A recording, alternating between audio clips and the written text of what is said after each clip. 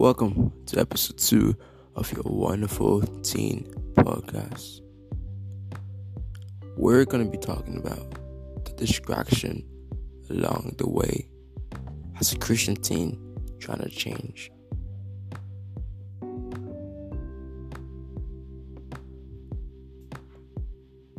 The distractions along the way.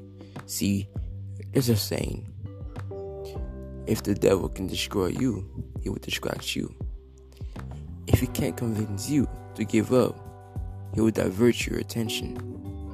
If he can't lead you to a moral failure, he can get your focus misaligned. Distractions is one of the most effective tools our enemy uses. Jesus said, the thief has come to steal and to kill and destroy, in John 10%. If the enemy cannot kill or destroy your work with God, he will certainly do his best to steal your focus. He will try to divert your attention away from the main thing and get you consumed with things that aren't really that important. Distraction is such a formidable weapon of the enemy because often we don't even realize he's using it against us.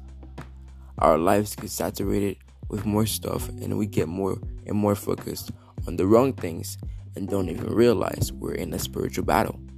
The enemy of our soul, who is bent on our total destruction, will pull from his arsenal the weapons of distraction.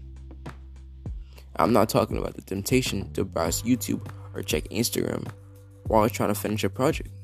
See, I'm talking about something he will send into your lives for the sole purpose of distracting you from your ministry and destinies. I've identified 3 P's the enemies will use to distract you from your purpose. The 3 P's are problems, people, and pursuits. Problems. Life is filled with problems, but there are some problems sent from the enemy solely to distract us. People. As Christians, we're in the people business. We're called to love and lead people, but sometimes the enemy will send people into our lives to divert our attention away from God's will. Pursuits. What God has planned for us is the best for us. He has an amazing purpose for our life. How many times have good opportunities knocked on our door, which were actually sent by the enemy in hopes of keeping us from pursuing what is best? So that's it, guys. The distraction along the way has a Christian teens. While you're trying to change, the devil will try to send distractions your way, and you have to be prepared for it. And preparing for it means studying your Bible, reading your Bible, focusing on change, setting goals. When you feel like the devil is trying to distract you, grab your Bible and start reading.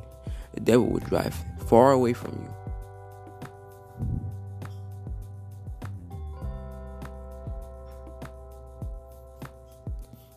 So guys, that is it of episode 2.